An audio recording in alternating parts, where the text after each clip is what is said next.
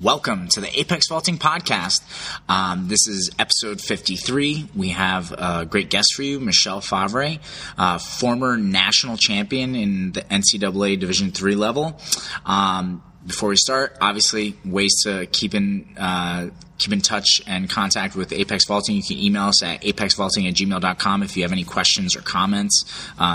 Please feel free to reach out. You can also follow us on Instagram at The Real Apex Vaulting. You can also follow us on Facebook, Snapchat, and Twitter, Apex Vaulting. And you could also check out our YouTube channel, Apex Vaulting, as well.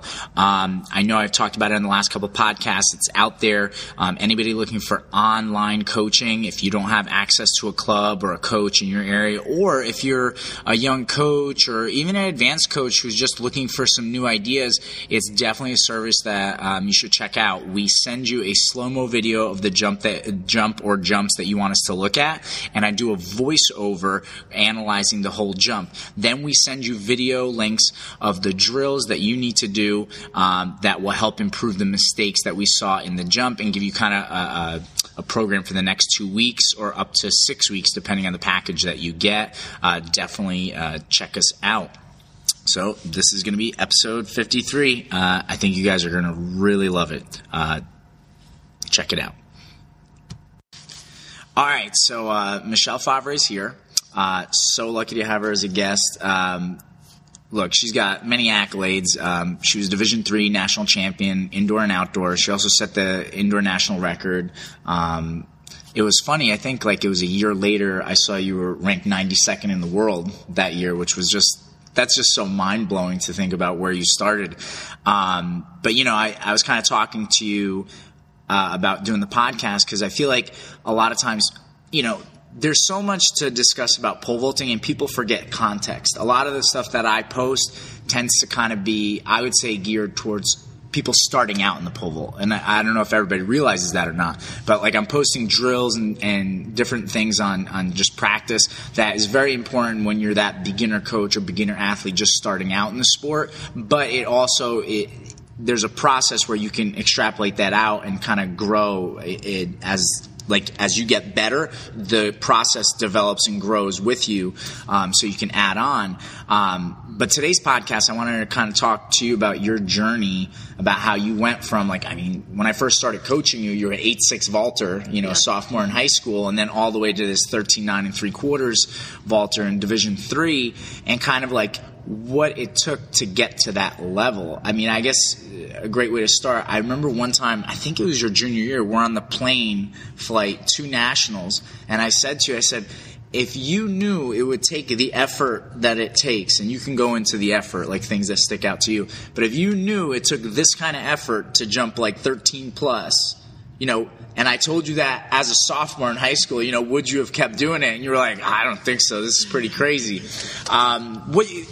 Talk about it. What are some things that stand out to you that really helped you get to that level and the effort and sacrifices, Yeah, that's a good question. So it was definitely a tough journey. There's always the ups and downs, but right. I think if you just start off, we started learning the basics, and then we just kept continuing to grow and build on that, and then I was getting better at the small progresses, so that kind of got me excited, and we were at a time when you just formed the club, so everything was really I was a beginner coach. Yeah, I actually was telling a funny story today at the meet.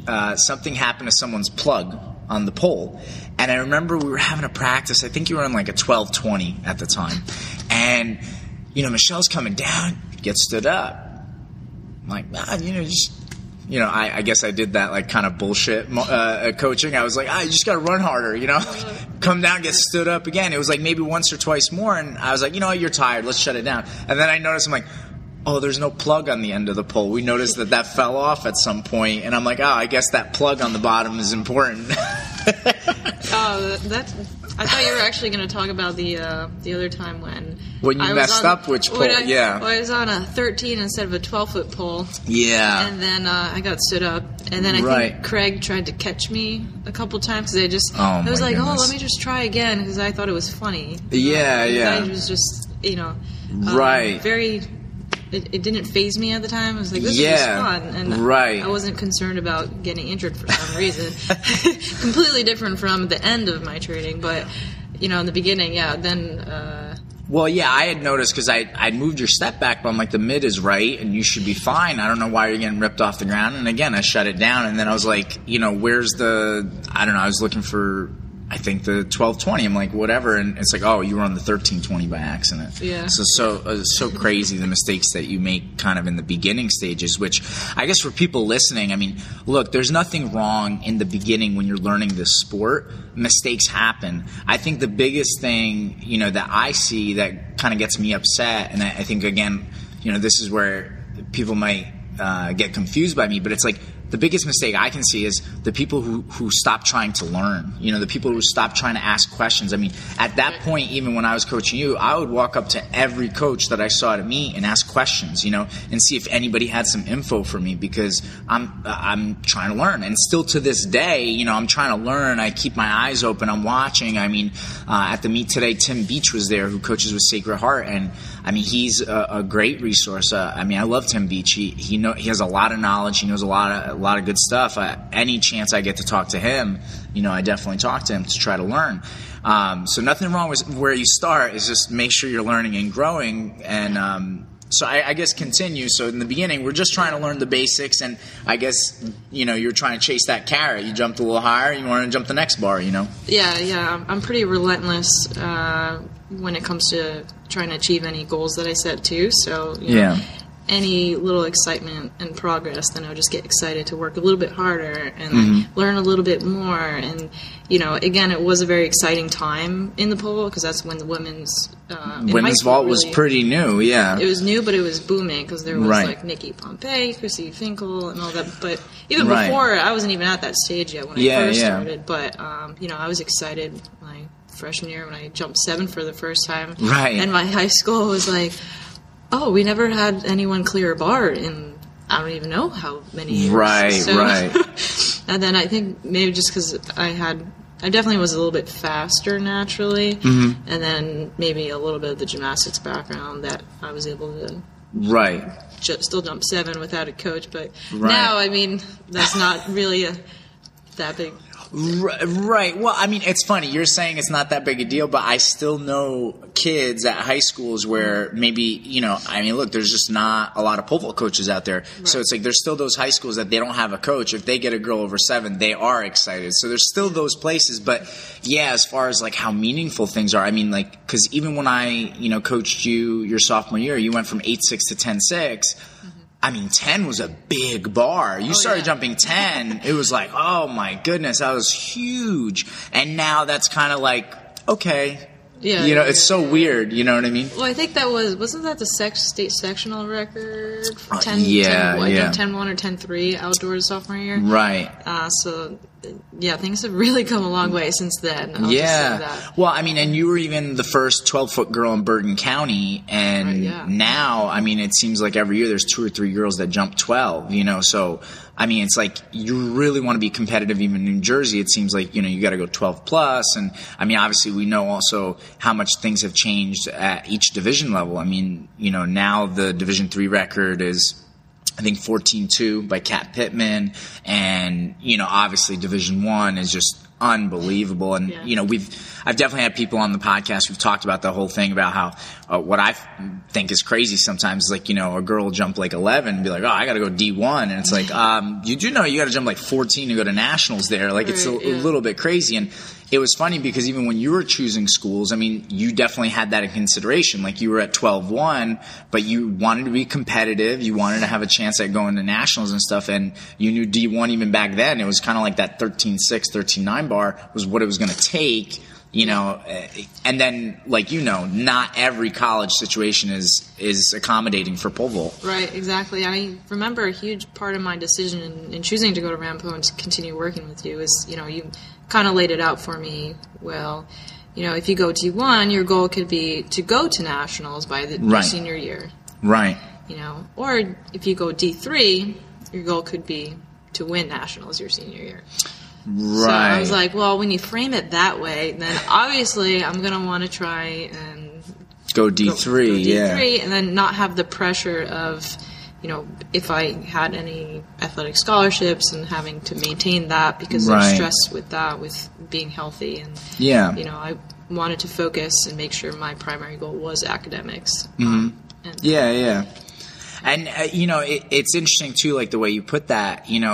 I feel like some people might hear that and be like, oh, my God, Bronco, why are you telling her that maybe by senior year she would go to D1 Nationals? And, the thing is, like, I never like to set limits on athletes, but at the same time, I want to give them realistic, attainable goals. I find it hard, you jump 12.1 for me to be like, hey, listen, you could jump 14 your freshman year. I mean, that's a big jump, Right, yeah. Go ahead. No, I was going to say, when I was a sophomore in high school, when I first started coaching with you, you gave me the stats of this 5'4", 5'5" girl. No, I think she was 5'6" or 5'7". I think her name was Caitlin Rains. She was a Division II vaulter, and she had set the Division II record that year at 14 feet.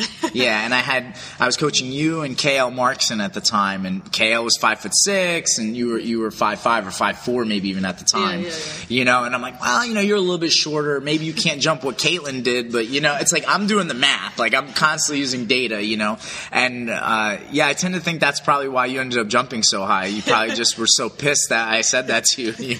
You well, ever since then, you planted the seed in my mind, so I was always like, oh, I got to jump 14 now. But that's what, there's always that big number that kind of got in the way, which, it's a separate topic. Well, yeah, I mean, it's funny, you bring up, like, the numbers, and I think even early on in my coaching, that was kind of an issue. Like, we're always chasing numbers, and there's nothing wrong with numbers, people. Like, that's great. You break a PR, or you break your school record, that's awesome. But I feel like sometimes also people put too much emphasis on that. They're not talking about competition enough. Because it was funny, I was talking to Mike Lorick, who coached Abby Schaefer, who you jumped against in Division III. And, people don't talk about competition enough. I mean, Mike literally told me on the phone, he goes, Bronco, let me tell you, Abby knew when Michelle was going to be at the meet, and, she wanted to bring her A game, and I think there's always those circles of people that it's like, okay, it's kind of an even match, right? Like if you're going to the meet and like by the time you jump 13 plus, if there's an 11-foot girl there, you're not really competing against 11-foot girl. Right. But if there's another 13-footer, like you're trying to win that day. You definitely don't want to lose, And so I feel like even I wish people would put more of a concentration on the competition aspect, because even it was interesting. I don't know if you saw on Facebook this past week, Rick Scher posted something on Facebook, this big post that we're in the dark ages of pole vault. He said because most Americans use fake marks and it's not legal runways and this. And listen, I have a lot of respect for Rick. What Rick and Jen have done is amazing. And this is what I think is huge. I think Rick and Jen are great competitors. I think the focus has to be on competition. I mean, look, I really don't care. Like, first of all, no two runways are the same. If we're really being honest, right? No two runways are the same. New York City Armory. Oh, yeah. That's like, I'm sorry, that's like jumping on steroids. It's just a different runway. You're not going to jump as high anywhere else. Most of the PRs happened right there. Yeah. And so it's like, that's the thing. It's like no two runways are the same. You know what? No 2 days are the same. I mean, you start to even talk about humidity, or if you talk about altitude, and there's a slew. And guys, in pole vault, we don't have a wind gauge. So what happens when you're in Texas relays like everybody is, and they get a huge tailwind, and they all jump out of their pants that day, never hit the mark again? I mean, come on. Like, to me, I think it should come down to competition. Like. And that's what I think is a little bit messed up in the system. But I don't want to go off too much on a tangent. Going back to like kind of what we're talking about, I think what I was always proud of with a lot of athletes, and I can think of a bunch in my head, but you're maybe the prime example. I mean, you're the highest female I've ever coached, most successful. We really, really were trying to reach your ultimate potential. You know what I mean? What were some things that, like, as you started to get deeper, now let's talk deeper levels, right? Like, we talked a little bit when you were younger. It's like, okay, make sure the pole tip is on the pole. That's important, right? Those are things we worried about when you were younger, and little drills. And we always drilled, like, your whole career. But what were some of the now deeper layer things, like, as you became a sophomore, junior, or senior in college, you were starting to jump those higher bars? What started to become important to you in training? What were some things that maybe helped you take it to the next level that maybe some people don't realize? That's a good question. I mean, there's a lot of little things that all pretty much add up together. Yeah. You know, it was definitely tough, I'll say that, because I felt like being a collegiate athlete is a bit of a lonely experience when you're trying to achieve those higher marks and those higher levels, and you know, having the teammates to support were helpful. And then, you know, when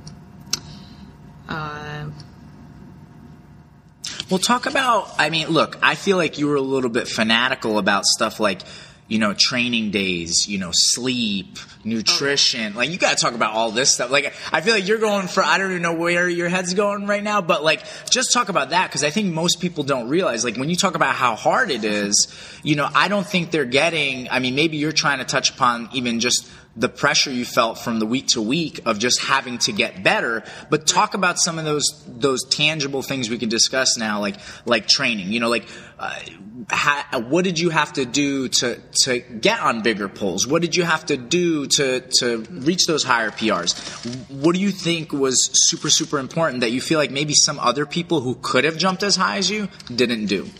You know what I mean? You might even think about, like, personal examples. You don't have to name names, I'm saying. But, right, you know. I mean, first thing that comes to mind is always sticking to the training program and never missing a workout unless there was a situation where I was feeling sick or injury tired, or something. Injured.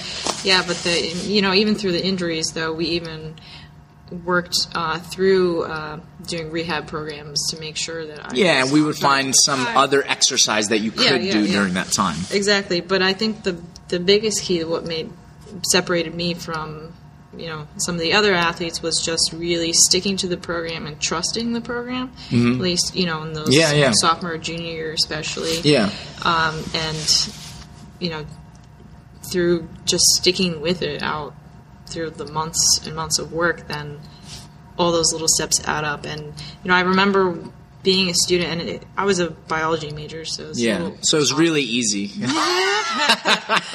But, you know, we have to have... Just a side note, we literally would have to fly a different day for nationals for Michelle, because she's like, well, I can't miss this class. Like, can we fly a day later? I remember the one time I was shitting my pants. I was like, there was snow coming, so we might not get the flight out. I'm like, I'm going to get in my car. We're driving to Chicago. Like, I don't care. But, yeah, so it's very, you know, the class load was very high on you. You know, it was heavy. Yeah. So, like, as bio majors, we'd have to have 2 lab classes, typically extra semesters. Sometimes I play around with the schedule to make it a little bit easier for myself.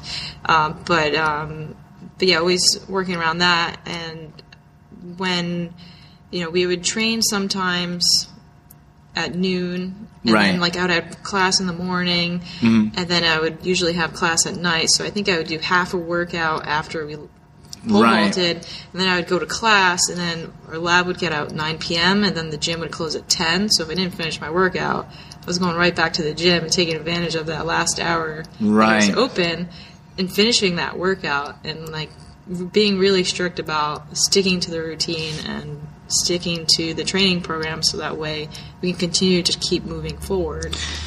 Right, and, you know, something that I guess, like, I would like to touch upon there that you're bringing up is, like, that idea of just, like, consistency.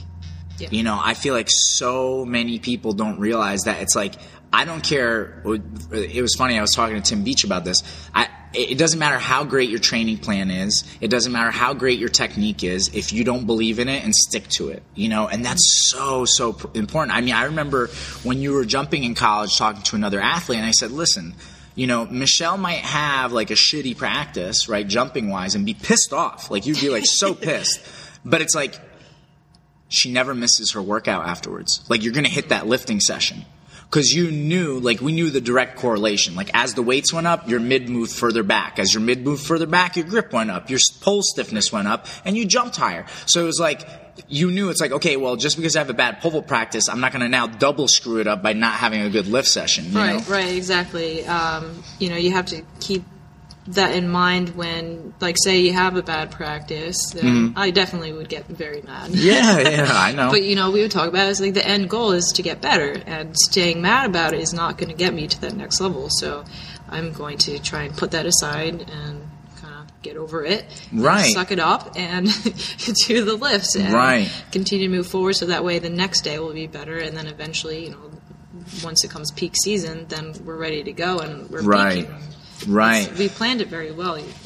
Right. Well, you bring up even a separate topic now about peaking. I mean, I feel like, some people in track talk about peaking. I think maybe there's pole vaulters out there that talk about peaking. I certainly don't see enough information or content out there on that, but we definitely planned it so that we would have our best jumps at the end of the season. I think actually initially we would kind of try to do a double peak in the beginning of the season, end of the season, and that never quite worked out as well as we'd like. So that's why we kind of stuck to just peaking at the end of the season. But yeah, that's the thing. You have to stick to the plan. You got to keep going. I always tell people, I remember you would sometimes even complain if you had like a wedding to go to on the weekend. You know what I mean? Like talk about that. Talk about things like that. I remember when, junior year is when everyone turns 21 in college. Right.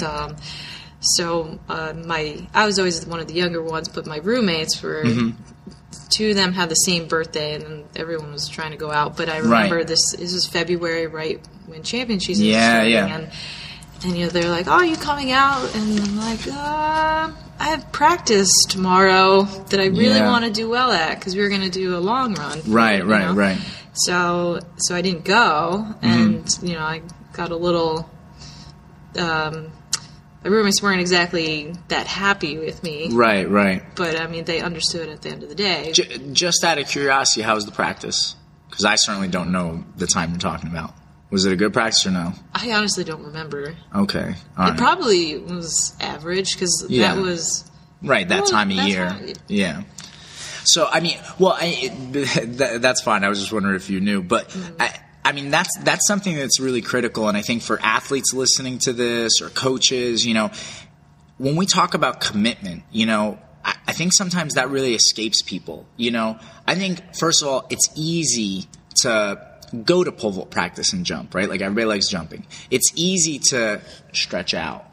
It's easy to go to the meets, right? Like, everybody does that. But something like that you bring up, like, look, February is a critical time of year. If you're any division college athlete, or even honestly high school, because that's states, that's a critical time of year. And okay, now your buddies have, 21st birthday, everybody wants to go get drunk, and like, that's fine. But if you choose that, like, obviously that's going to have a negative impact on your performance. You made the decision not to do that. I know I talked to you sometimes during that time, because that was right when you went to college, was kind of when I went full time with the business. Yeah. And I lost a lot of friendships over the business, because I would have friends who were like, "Hey, we got to hang out." And I'm like, I have practice, And sometimes even it's like, "Hey, it's after practice. You want to grab a beer?" I'm like, "Well, I have to wake up early for a meet." I even had meets where I remember I would go to Bucknell with you guys.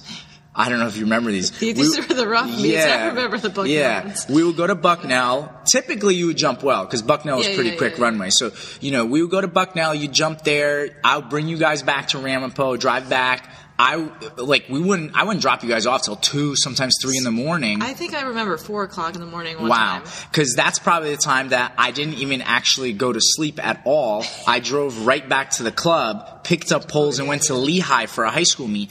And so, like, when we talk about commitment, like, that's the thing. It's like, if you want to jump high, you've got to make sacrifices and commitments. And you know what? Maybe your friends will be upset with you if you don't go out for their 21st birthday. Maybe if you're a coach, you might lose a friend here or there. But the thing is, like, those are kind of the things that you have to do. I know even a lot of athletes complain about family members. Family members be like, come on, have some cake. And it's like, thanks, but like really, like I have a meet, and I know even me personally, I remember one week I jumped really well on a Monday, guys. I was like killing it. I don't know if I had jumped 14 yet. My lifetime best is 14 from a 13-foot grip. Anyway, I had a killer practice on a Monday, and I'm like, all right, I have a meet Saturday. Like, I'm good. Like, I'm just going to kind of rest, relax. But, I ate like a fat ass all week. I had like chicken parm. I had, stuff like that. I get to Saturday, I was slow as shit, and I no-heighted. And it's like, it was my own fault. You know what I mean? I didn't make those sacrifices. So I don't want anybody to take this podcast the wrong way. I'm not saying don't eat. You know what I mean? But it's like, you definitely have to eat healthy. You have to take care of yourself, I know maybe someone listens and goes, oh, come on, it's your friend's 21st birthday. Just, have a drink. And it's like, yeah, maybe. But even if you stay up till 2 o'clock in the morning, practice is not going to be good the next day. Yeah, no, because sleep is key. Like, I was very big on trying to get good sleep so that way I could recover quickly enough to have good practices. Because I always struggled with recovery in general. Yeah. I always needed a little bit extra than most other people. So I was almost probably obsessive with it. Right. Where you would have like trouble falling asleep. Yeah, because I'd be thinking about, I'm not going to get 8 hours or whatever. Right. So I think I even needed like 9 hours at the time. Like I would be very, very particular about how much sleep I would get. Well, I mean, I feel like people don't understand too. I know a lot of pole vault people out there talk about doing explosive stuff like Olympic lifts, but what you don't realize is when you're, especially long approach days in the pole vault, that's explosive. That is very central nervous system intensive. And so when you want to have a good long approach day, you've got to be rested. I mean, in fact, today I got text messages from Nick Homan, that tattooed vaulter. He's been on the podcast. He had a meet today, and he's like, listen, like, today sucked, but it's my fault. I lifted all week, and I didn't rest. All right, well, and I saw the video, and I'm like, yeah, your legs looked heavy, bro. So it's like, that's the thing. All these things, they're important, and that consistency of training, super, super important.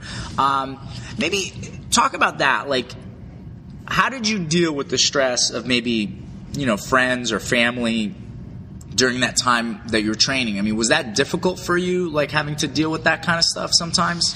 Did it feel lonely? Of course, yes, definitely. Okay. It got harder as the years went on, I think, because I got a little more stricter with each year and each season, so I was always trying to push the limits, especially senior year. That was very, very tough. Mm-hmm. I felt very lonely in the experience because that was the time when everyone was wrapping up college. They're kind of relaxing, trying to have a good time. So, I'm surrounded by that. And, right. And whenever you go through some kind of transition period, it's always a little bit stressful because I didn't know exactly what I wanted to do career-wise after during that time. I was originally going to go to physical therapy school, but then I was having hesitations. So I was having that stress in the back of my mind and the pressure to, I still wanted to pole vault and compete, and I committed. Well, at the time said I was going to commit to a year post-collegiate, and then things happen. But. Right, and we could talk about that in a second, but that's the thing that I think is very difficult when you're trying to do something highly successful. You're trying to do something that's not very easy. What I try to explain to everybody all the time is like, it is going to be lonely. It is difficult, and a lot of people aren't going to understand. I mean, I can't tell you how many times I've had athletes talk to me. They're like, oh, like my friends are like, why don't you go to more parties? Or my friends are like, oh, why don't you just have some fun? And it's like, they're not going to get it. They're not. And look, you had some teammates, your senior year who I love that group. That's one of my favorite groups that I've ever coached. But certainly some of those people in their senior year were kind of like hands off. Like they'll jump, but like it's not that important, and they'll kind of get by, and that's totally okay. Like, look, here's the other thing too. Again, I'm so big on like context.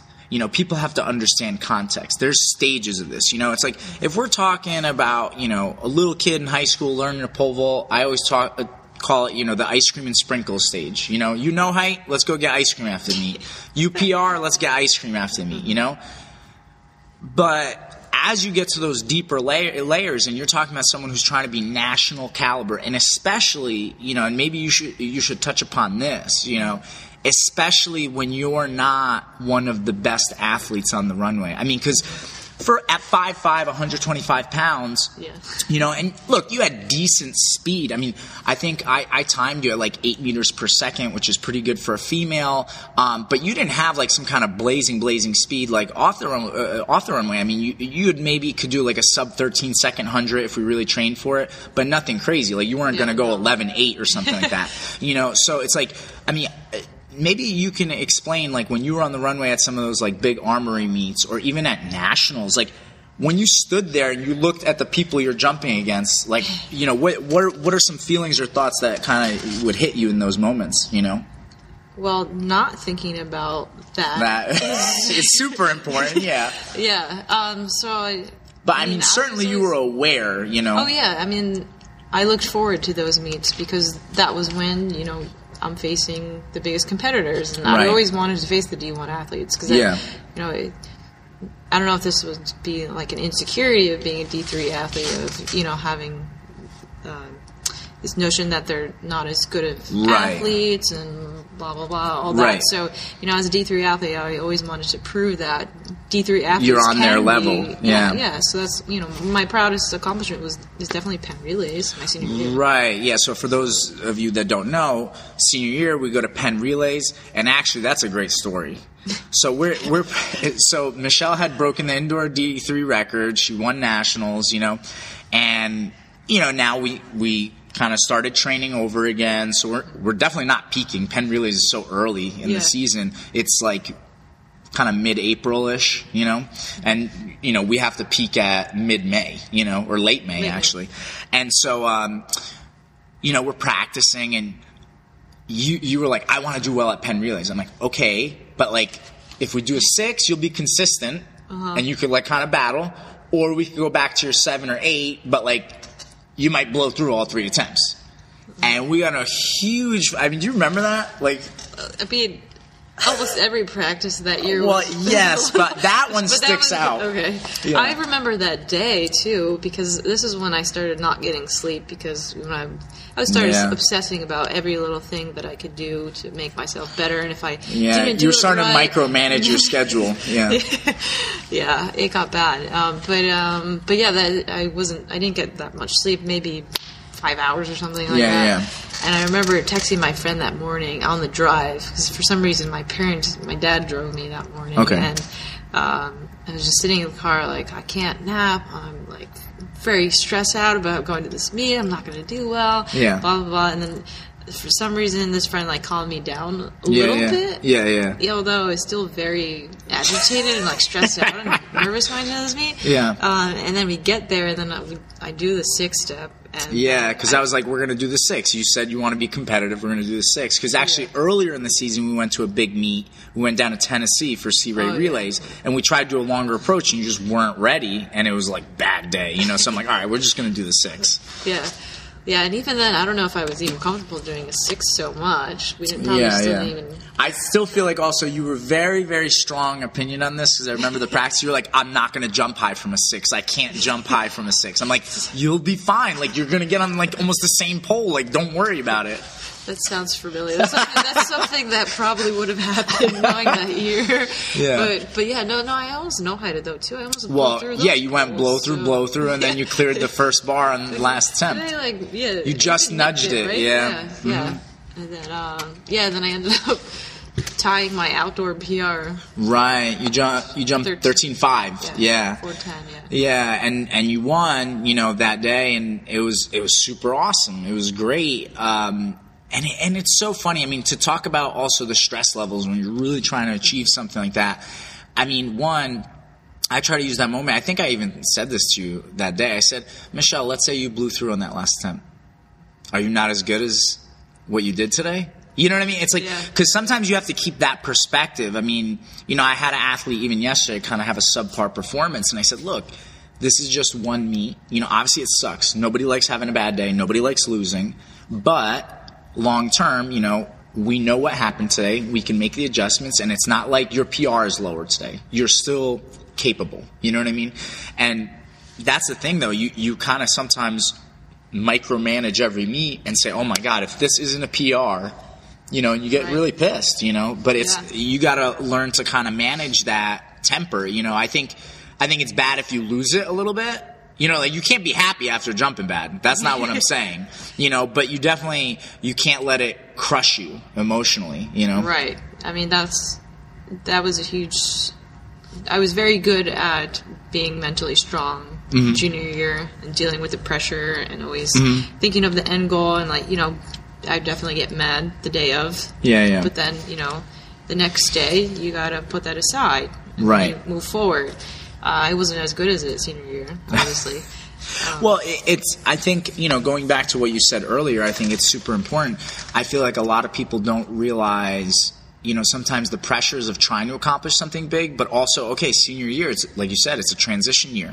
You're thinking about what am I going to do the rest of my life, and it's so crazy. I feel like that senior year, it's like there's so many people that think that they're supposed to graduate college and that's it. Like life is set. Everything, they're going to have a house with a white picket fence and magically a husband or wife is going to appear and 2 kids, and it's like, no, you're just finishing college.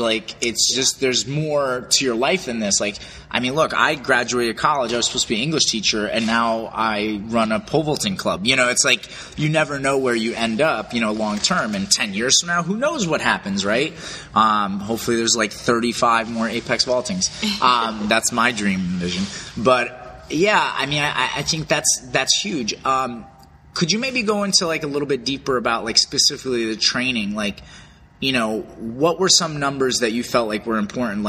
Single leg squats were huge for you. What did you and maybe talk about trying to hit those numbers, you know what I mean? What that was like, Yeah, I'm not the best lifter, I'll say that, and you could definitely vouch for me that I was very weak in comparison to most others. Well, I think definitely initially, yeah. Yeah, and then, I definitely came a long way, especially with the single leg squats, because I think I started out not even being...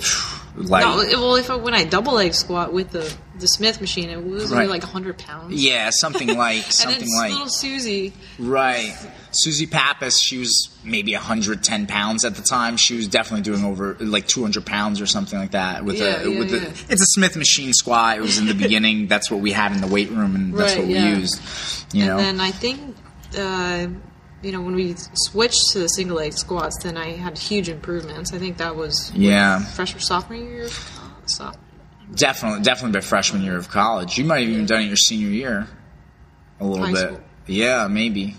But definitely by freshman year. Right, yeah. But I was probably doing my max was probably 120. At the time, yeah. When I first started, and then towards the end, I think my max was 200. Right. On one leg, and that was the year after I graduated college. That first fall. Yeah. But yeah, those lifting numbers definitely. Once I was hitting around 150 and above for my single leg squats, then I knew my speed was good. Yeah, it would be good. Right, and it was definitely an important training thing. And, it's what I think is even super important, and we can maybe talk about after when you kind of weren't jumping as high and how those numbers started going down. A lot of it comes, one, obviously it has to be a priority. You know what I mean? The training has to be a priority when you're really trying to push the limits.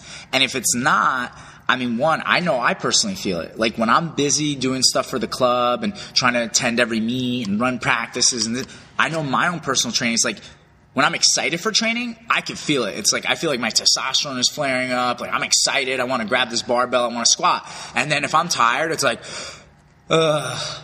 And it doesn't want to move. You know what I mean? You can't move the weight. And so it's you definitely have to be amped up. And you have to also look, to move those weights, you get excited after you do it, but it's not painful, injury painful, but it's painful. It's a struggle to get that. You kind of get lightheaded. You might even feel the lights are dimming, and it's you have to want to go there. And it was funny. I was reading an article, actually, I think last year, maybe a year and a half ago, where they were talking about people who have the better your central nervous system is, that the idea is that because you have more neural receptors, that's the word I'm looking for, because you have more neural receptors, right? The idea is the better your central nervous system, the more neural receptors you have, that you feel more. right? So athletes who are faster, right, tend to have better central nervous system. And that's why also it's like the feeling and intensity of a workout is so much higher for you guys.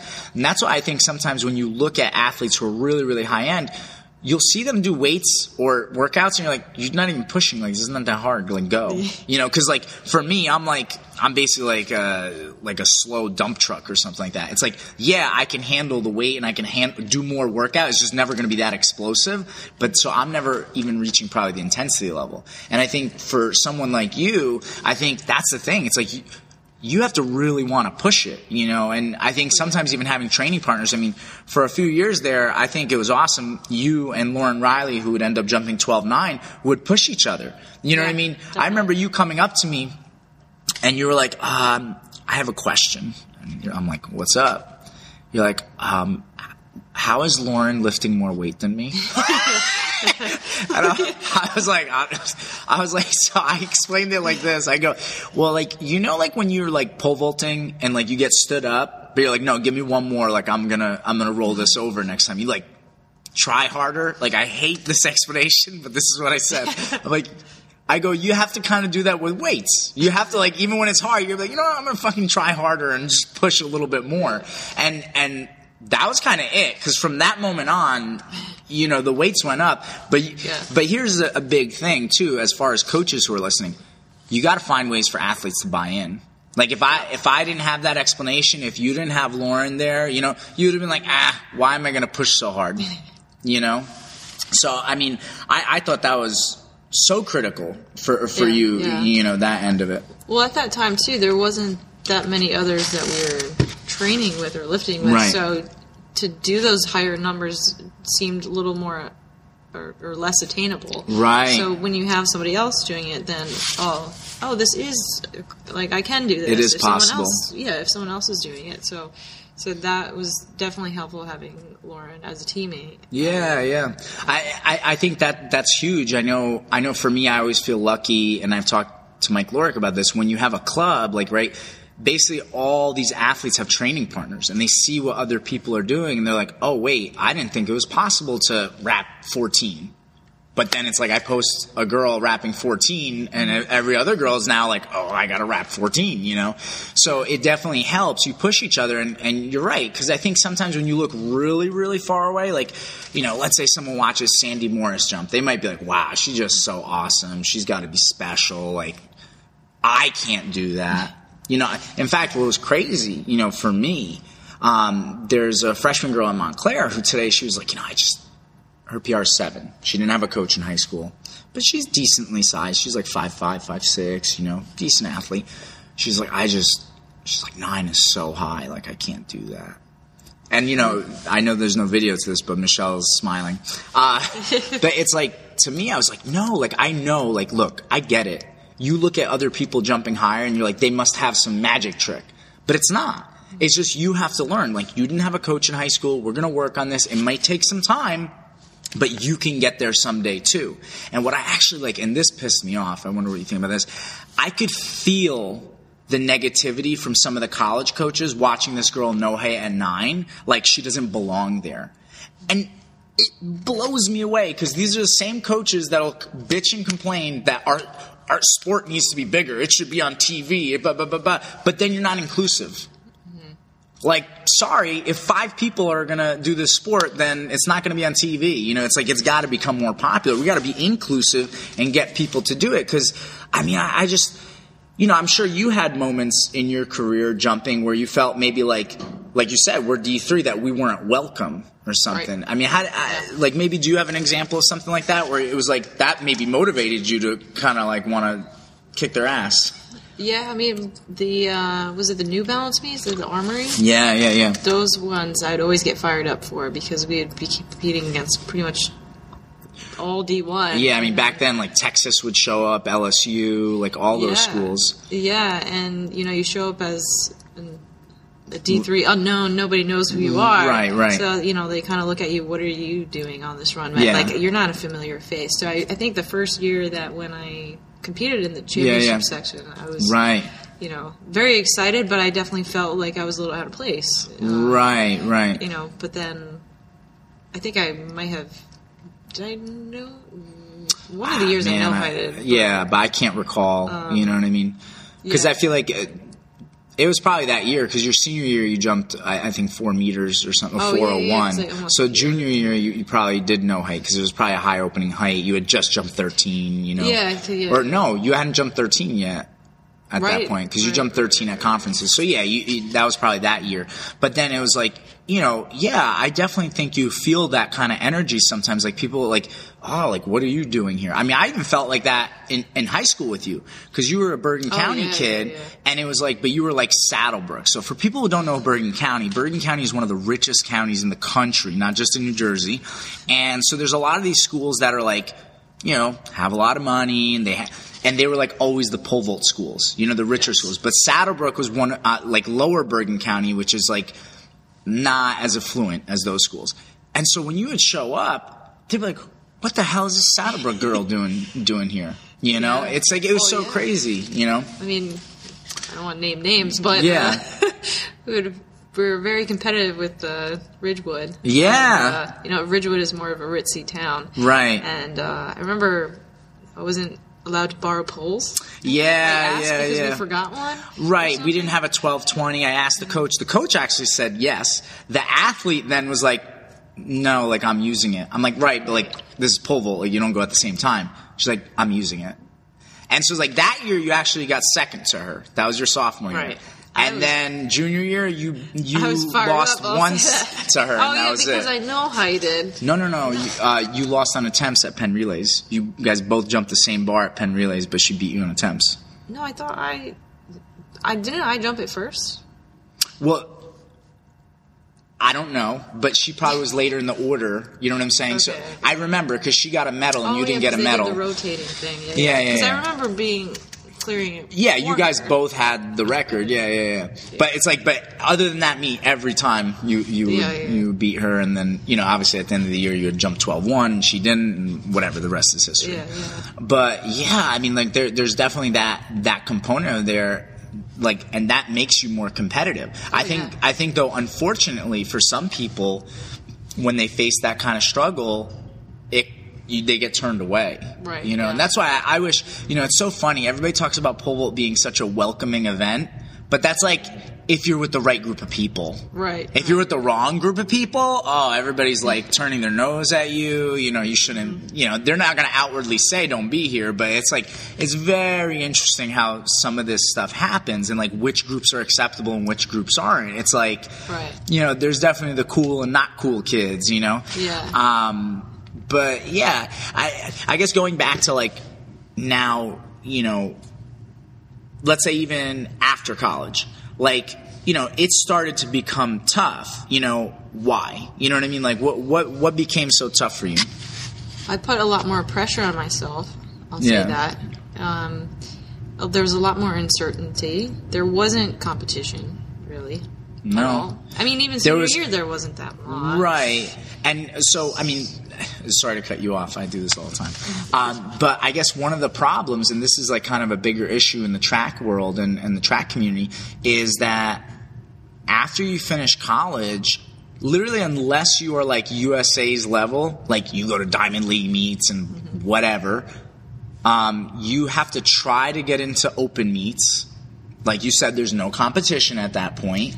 Yeah. You know, it's not a welcoming atmosphere. No, not at all. Oh, this is the hardest part because when I would come in, all the girls would be finished already. So I'd be competing against myself, and girls would usually go first. Right. And then men would go after. But because I was still the only one there, sometimes they wouldn't even know. They would think that the girls were done. And they would try to do drills and stuff. They would go on the runway while I'm trying to compete. Yeah. And I'm like, what? Well, and the best part is, like, I love how this, like, they start, like, the line right behind you, and they're like a pack of wolves, like, breathing on top of you, and you're picking up your pole, and you, like, feel breath on the back of your neck, and you're like, am I not supposed to jump right now? Like, should I just stop? It was very unwelcoming feeling and uncomfortable. Yeah. You know, and I really tried to get past that and not think about that and just focus on what I wanted to accomplish in my goals. Right. But it was really, really difficult to really put that aside, and that, you know,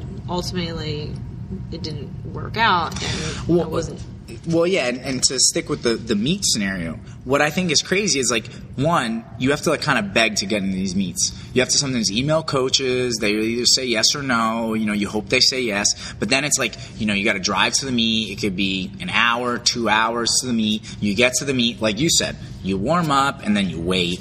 Yeah. And you wait. And keep in mind, guys, this is a college track meet, and now you're no longer part of a college team, so it's not like you have your buddies there, you can hang out or whatever. When it's time for you to jump, nobody's actually excited to watch you. No. They just want you to be done. Yeah, and over with. Like, get this girl out of the way. Right, exactly. And then it's like, it's not fun for you. No. There's no music on, there's nobody clapping, nobody cheering, and it's not like, oh, after you're done jumping, there's like fun stuff to do. No, now worse, especially if you drove, you know, with your coach or with a college that you used to compete with, now you have to sit and wait till everybody's done to go back home, but then, you know, you have like your real life that you have to catch up on, whether it's work or studies or whatever, and it's like, it's such a daunting task. Whereas, like, I feel like if there was more of a, I think, club atmosphere. I mean, and look, there's a lot of not a lot, but there's enough pole vaulting clubs in America that if we hosted more meets, people could compete. You know, it was fun atmosphere. Like this summer, I told you about the Pole Vault Club Championships. I mean, we had 100 competitors, 130 spectators. I charged $10 at the door. The spectator money went to prize money.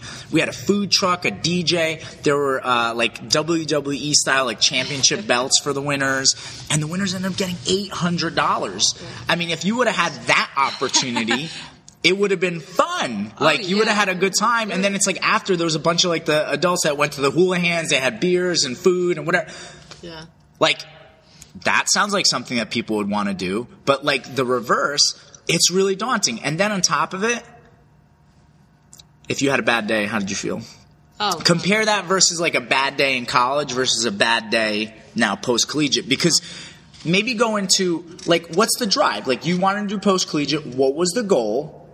Versus, you know, kind of in college what the goal is and how that weighs on you after the meet, you know? Yeah, so, you know, after, or even when I committed to wanting to compete for at least 1 year, just focus, I was going to take a year off from school. I wanted to train so that way I can qualify for USAs. And at the time, it was very realistic. I mean, you were at 13.9 3/4. It was probably going to take something a little over 14. I mean, that's there, you know? Right, yeah. So, you know, what are you thinking about?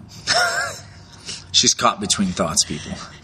Yeah, no, it was, the stakes were just a lot higher because then when you're out of college, then, you know, it's like you have the pressure, or in my mind, I was like, well, my friends and family are going to be asking, why are you still doing this if you're not competing well or performing well, and it's not making you happy, because it's a little different when you're in college. You can come back to your dorm if you live on campus, and you have your teammates, and you can kind of brush it off. And in college, you know, friends and family don't always see how upset you are after the meet. You know what I mean? Like, especially family, right? Like you said, you go back to your dorm room, your parents don't see you upset and maybe punch the wall or something, you know? Yeah. I mean, you know, I lived at home, obviously, so it's different just living at home, not around your friends. A lot of my friends kind of lived further away, so I didn't see them to really have that, like, social support. Right. And not having that was very challenging and made me feel even more alone, lonely in the experience. So it wasn't fun anymore. Right.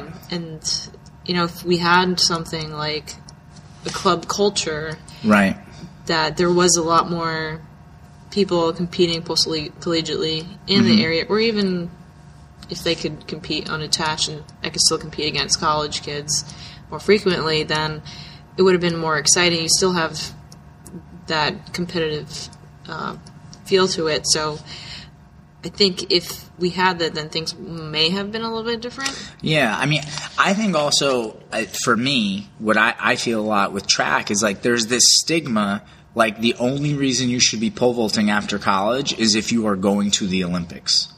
Right. And that's really, really like trying. Like I feel like if you tell someone, oh, like I lift, like I do powerlifting, people, oh, that's cool, like whatever, they leave you alone. Hey, I'm in a bowling league.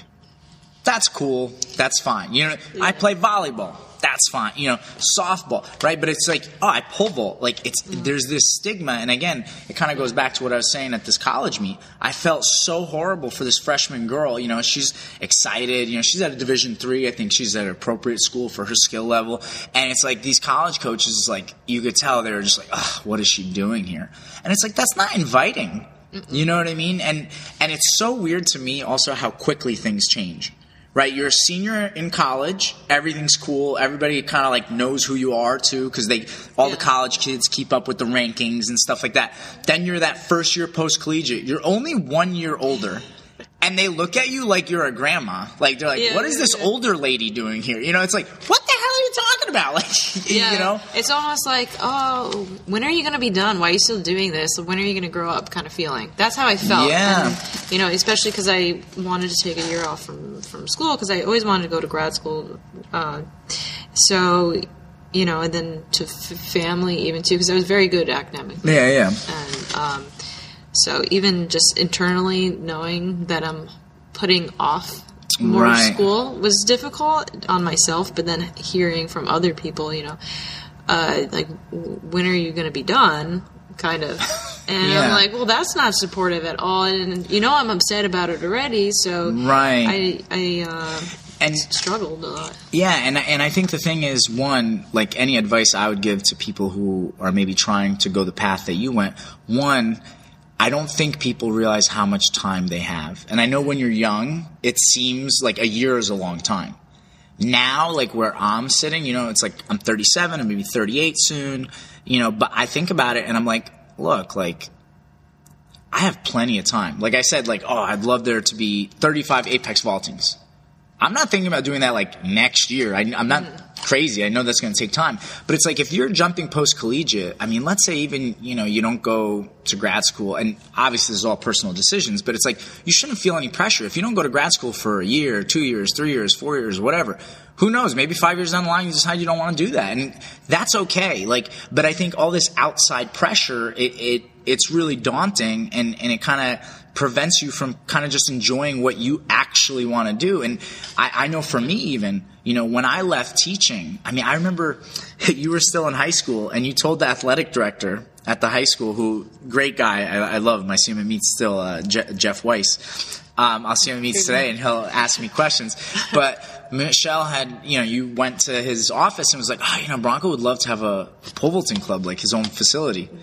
And Jeff was like, oh, Michelle told me you want to have a pole vaulting club. And he kind of laughed at me. And I'm like, yeah, I mean, that's, you know, that's like a dream. That's never going to happen. Like, I'm at that time, like, because I'm downplaying it because it sounds crazy to people, you know, and it's like, that is tough because when you want to do something that normally people don't do, you know, it is daunting. And I think even going back to like, you know, the college kids even being like, hey, why are you still jumping? You know, I find it crazy because, and you know how I am as a coach and how much I love this event and how, you know, I'm very proud because I feel like a lot of kids leave this club and they really love the event. They know it. You know, I mean, I have kids who go to their colleges and they end up coaching their colleges, you know, and I just feel like a lot of people jump to get into college. There's definitely this demographic that jumps to just get into college. Once they get there, how high I jump doesn't matter. Because, I mean, we've seen it. You know, there were guys and girls. They jumped really high marks in high school. They get to college, they jump a foot, 2 feet below. That clearly is telling me these people weren't actually passionate about the sport. They were just doing it to get into school. And I think that's partly why it's so hard. So now you choose to continue post-collegiately, and these people are like, what the hell is wrong with her? I'm like, I'm a freshman. I'm ready to tap out now. You know what I mean? And it's like, but those aren't really passionate people in the event. I think, you know, I was telling you next weekend I'm, you know, going to go to this USPBA meeting. And part of the thing that kind of sticks in my head is like, okay, we want to grow the sport of pole vault. What hurdles do we have in the way? What obstacles do we have in the way of growing the sport? I think number one is access, right? People need access to pole vaulting equipment. I mean, mats are over $20,000. Each pole is $300 to $600, right? So people need access to this equipment so they could even just try the event. That's the first hurdle that we need to kind of overcome. But the second hurdle that I think is crazy, listen, if you love track and you love the 400 meters, that's awesome. But I'm telling you right now, if you're going to make every pole vaulter run a 300, a 400, repeat 200s, you're going to turn a lot of pole vaulters away. And last time I checked, nobody runs past 150 feet. Like, it's wild. I feel like that's one of the obstacles because these kids want to pole vault. They want to get better at pole vault. I think even some of the ones that go into college passionate, they're like, shit, I'm always running repeat 200s and repeat 300s, and I'm lifting all this weight and doing plyos. I don't pole vault a lot, and then I go to meets. I don't jump high. Why am I doing all this non-pole vault work, and then when I go to pole vault, I can't enjoy my event? I think that's a big hurdle. And, that kind of goes back into what we were talking about even post-collegiately. It's like, you go to this meet, you want to enjoy jumping. And even in the environment, like, forget about, like, family and friends bothering you in that environment not being welcoming. Like, why are you still jumping?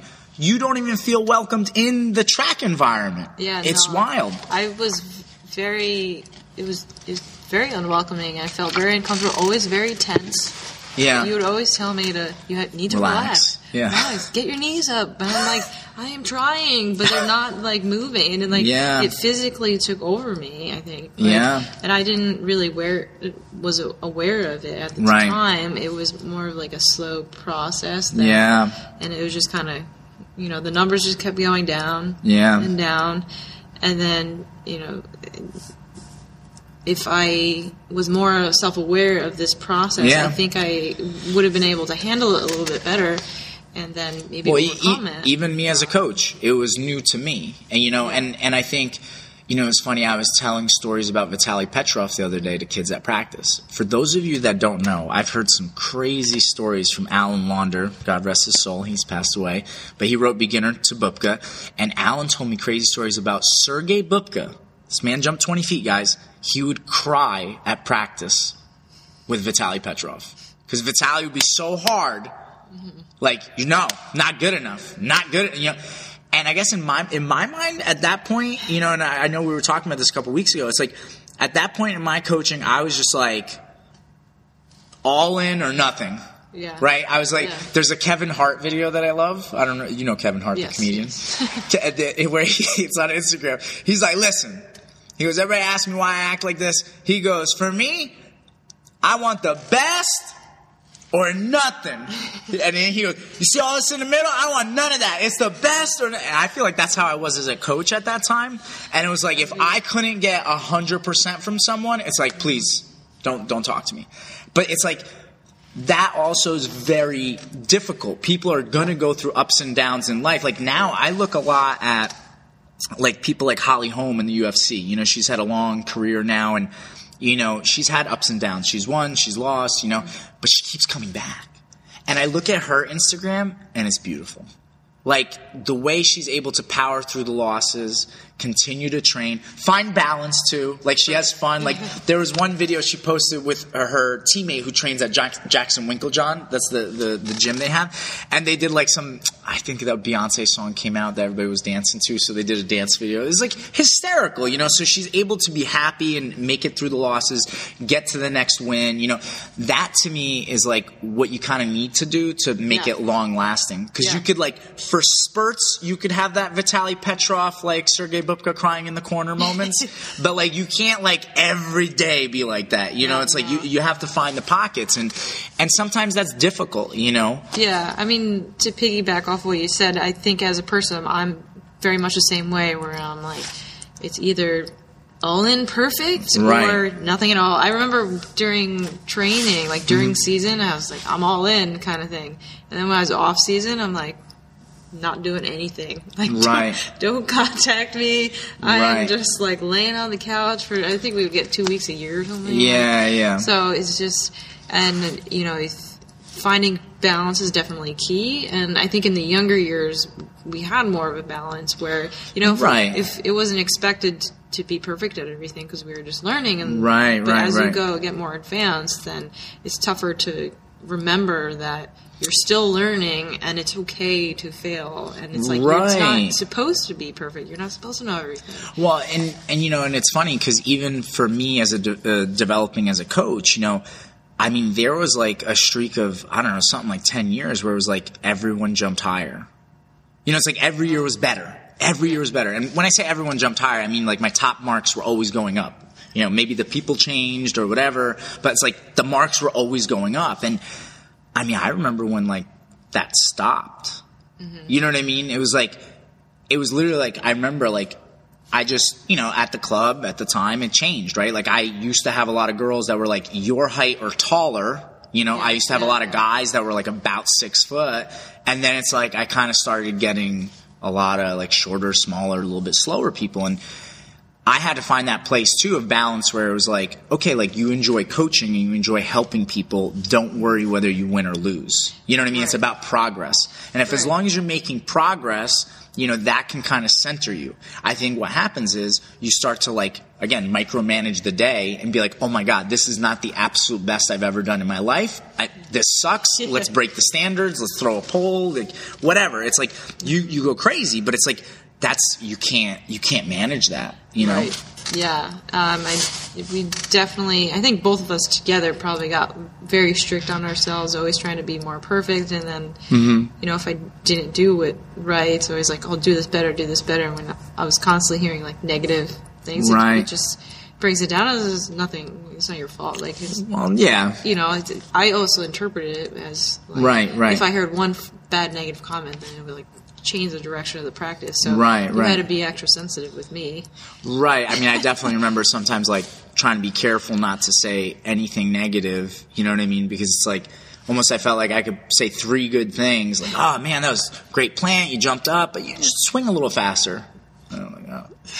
Yeah, that would be like, I would only focus on the negative part and not on the good things. And then you kind of lose focus on I remember, and then I remember even sometimes you're like, wow, that was awesome. Do that again. And you look at me like, I don't think that was awesome. Are you lying to me? Are you just trying to make me happy? And I'm like, well, because I think you taught me too well. And I was almost like hypersensitive to everything on the runway. Right. Like if everything wasn't on, I wouldn't take off. Right. And you know what I kind of learned, because you weren't the only one. I'm very fortunate that I've coached a lot of people for like 6, 7, 8 years at a time. It's not just you, Mm-hmm. And that's why it's like even my knowledge of like how to go about things. Like, I mean, there were a lot of athletes where it's like almost like they would take a jump and I'm like, and just kind of like give a gesture and they knew exactly what I meant and they go back to the runway.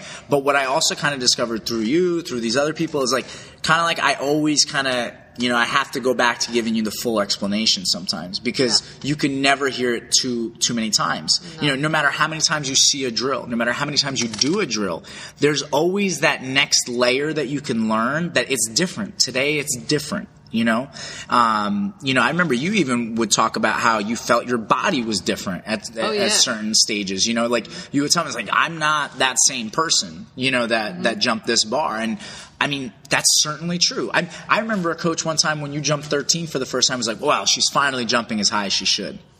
And I remember watching like the video of you jumping 13 and watching the video of you in high school jumping 12. I'm like, yo, 12-foot Michelle is really slow. She would get her ass kicked by 13-foot Michelle. Like, what do you mean? Like, that girl was not going to jump 13. Like, what are these people watching? Yeah. And it's like, it's funny because, I almost like, I don't like watching a lot of video during practice, but definitely as reference points to kind of plan practices. Thank God we have video because I can't imagine what people would think in memory. Because I know even me, Pete and Adam, who jumped with you, Peter Matano and Adam Laser, Adam jumped 15.5 at the end, and Pete jumped 15.9. But I remember when they were 14-footers in high school, and I remember talking to like a high school boy, like years later, after Adam and Pete were not in high school anymore. I was like, oh man, I'm telling you, Adam and Pete's jumps, they were so smooth, they were so good in high school, and this current kid was also probably a 14-plus guy.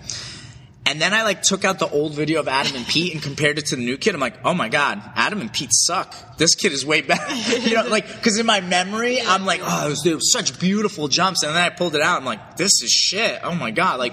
So you always have a fuzzy memory, I think, sometimes, when you're trying to compare jumps. But it is amazing, throughout the whole journey of, growing and developing. Because, obviously you did hit plateaus at certain points. Definitely. But, if you think about your career, it's kind of crazy. Right? You jumped 8.6 as a freshman. With some coaching. Then 10.6 as a sophomore, once I start coaching you. 12.1 as a junior. You jumped 12 as a senior. You did also have mono at some point. And then also just, I think, transition year again. Yeah. I don't handle those too well. Yeah. Then 12.2.5, right? Or 12.2 as a freshman. Then 12.8.25 as a sophomore, something like that. It was 12.8 and something. Then 13.5.5, I think, whatever 4.10 is, you jumped that as a junior, and then 13.9 3/4 as a senior. That's kind of crazy. You know what I mean? When you see the development. But I think the thing that I want everyone to kind of take away from this podcast and kind of get is that every year you had to add the next layer. It had to get more intense, and it's not for everyone. No. You know what I mean? This is not I have definitely plenty of athletes that, sometimes even take the summers off. And then when we come back in the fall, we reassess and see where they want to go and talk about planning, because it's like what you did and pushed yourself that much. It's not realistic for everyone. I can't imagine, I coach Peter Roach now, who's a 17.9 guy, but he has a full-time job. He lives in the city. He can't get to the club a lot. He has, he's learned a lot about managing his time and how to get the best bang for his buck to jump as high as he possibly can now. There's so many things that you have to take into account when you're trying to jump high or jump at the next level. And again, it's not for everyone. It's totally okay. I think personally, if you want to jump because you love it and it's fun and you just want to have fun, that's cool. Totally fine. And you might even PR a little bit just like that too. Are you going to, make the tremendous leaps that you did, Michelle? I don't know. You know what I mean? That's probably not realistic.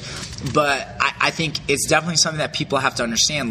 Every time you want to get to that next level, it's going to take more effort. It's going to take another layer, Right. It's definitely not for everyone, but I will say that if you want it, it doesn't feel like it's work or that much. It's still effort. Right, you have to push yourself. But you don't mind it. You want to do this, so it doesn't feel like it's as difficult as that we're maybe explaining. Yeah, I think for sure. For me, I think I put in a lot of hours coaching. Some people would not be happy doing that. Some people maybe would be happy coaching once a week or twice a week. I'm not happy with that. I have to coach every day. And it's so funny. I usually after New Year's Day, I usually don't have a day off till after indoors is over. So we're talking about usually March, or the end of February. So I'll go that whole stretch without a day off. But it's so funny. If I have 2 days off in a row, it's I'm already going crazy. I need to do something, And so, depending on what you want and where you're at, yeah, it might be something you want to do. Just understand it is going to take a lot of effort. You are going to have to try to figure things out, because I think the mistake that a lot of people make too when they're trying to PR, is they think they could just jump, that it's just going to be jumping, and like you said, it takes consistent effort with training. It takes, making sure you get sleep, making sure that your diet's on point, making sure that, sometimes you may miss a celebration here and there because you have to be ready to train. It's it just all depends on your goals,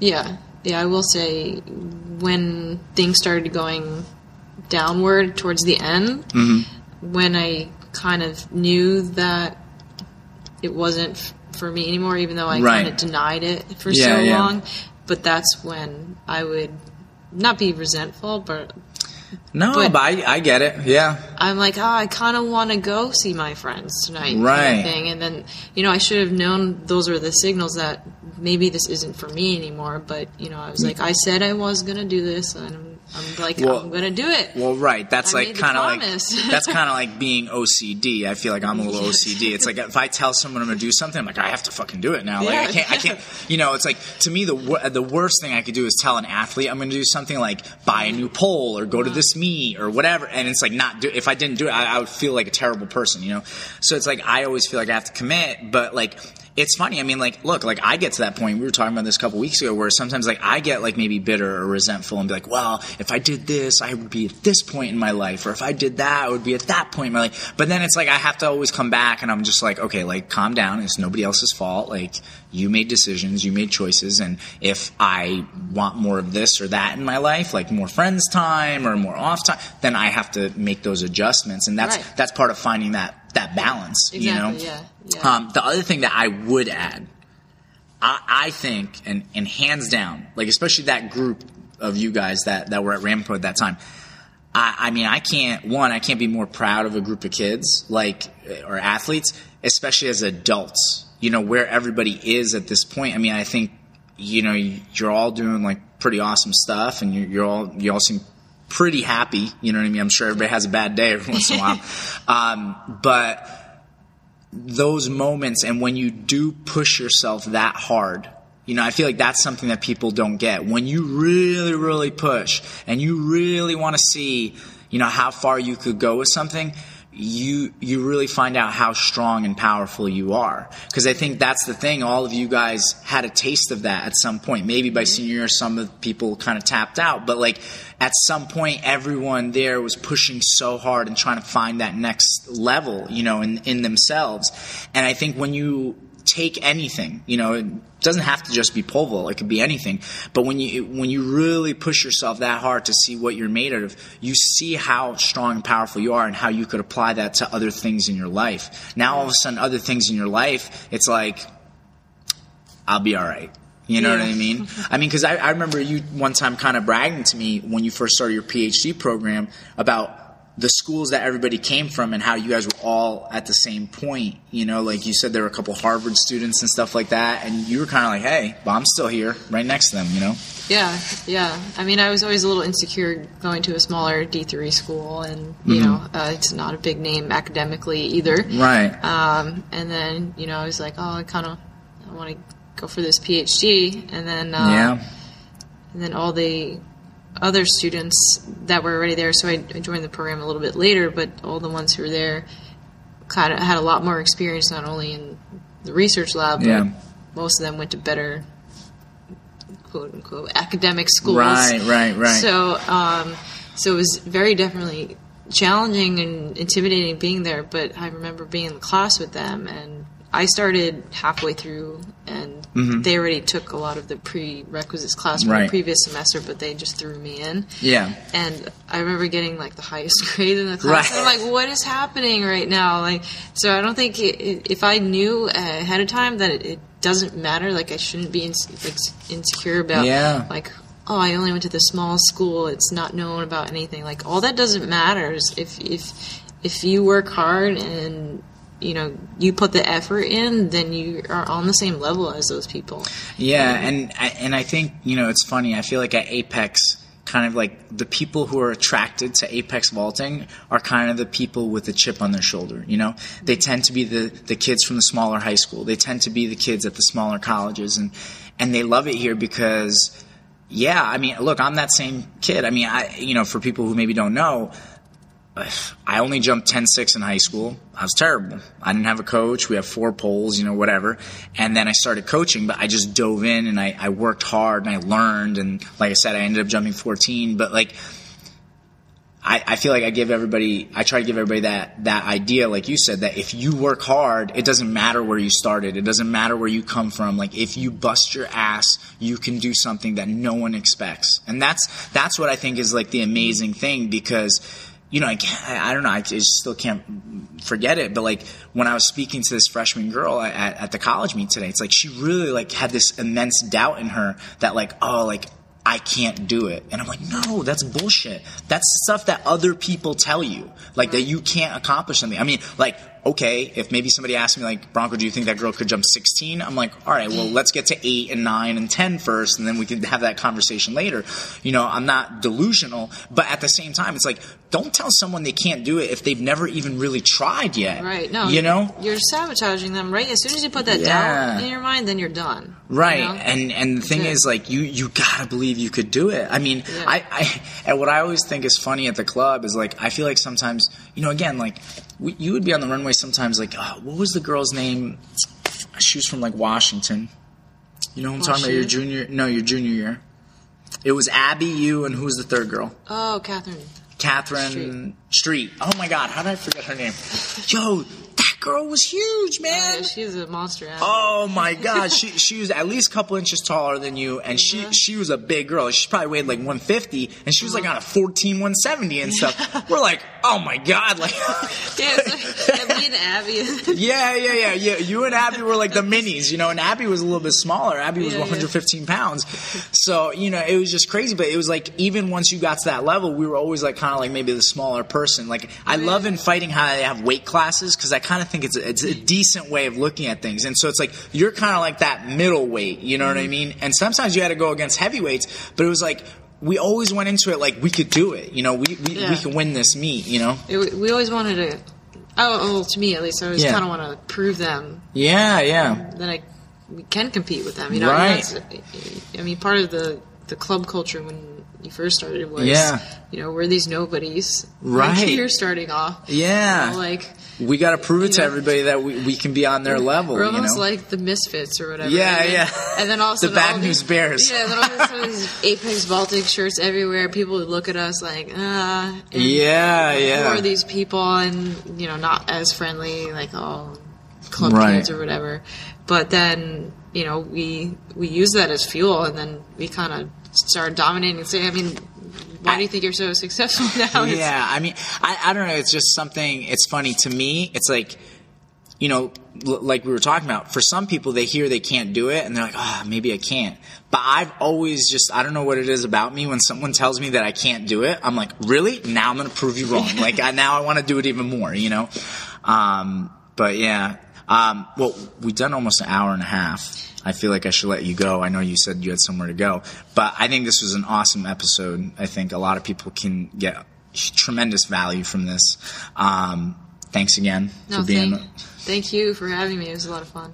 No problem. And, you know, guys, we're on Instagram at The Real Apex Vaulting, Facebook, Twitter, Snapchat, Apex Vaulting, and if you want to reach out, it's just apexvaulting@gmail.com. And guys, it's Christmas time. You should go to the Apex Vaulting store and buy your favorite pole vaulter Apex Vaulting t-shirt. I think that would be a great Christmas gift. Happy holidays, and you know, we'll see you next time.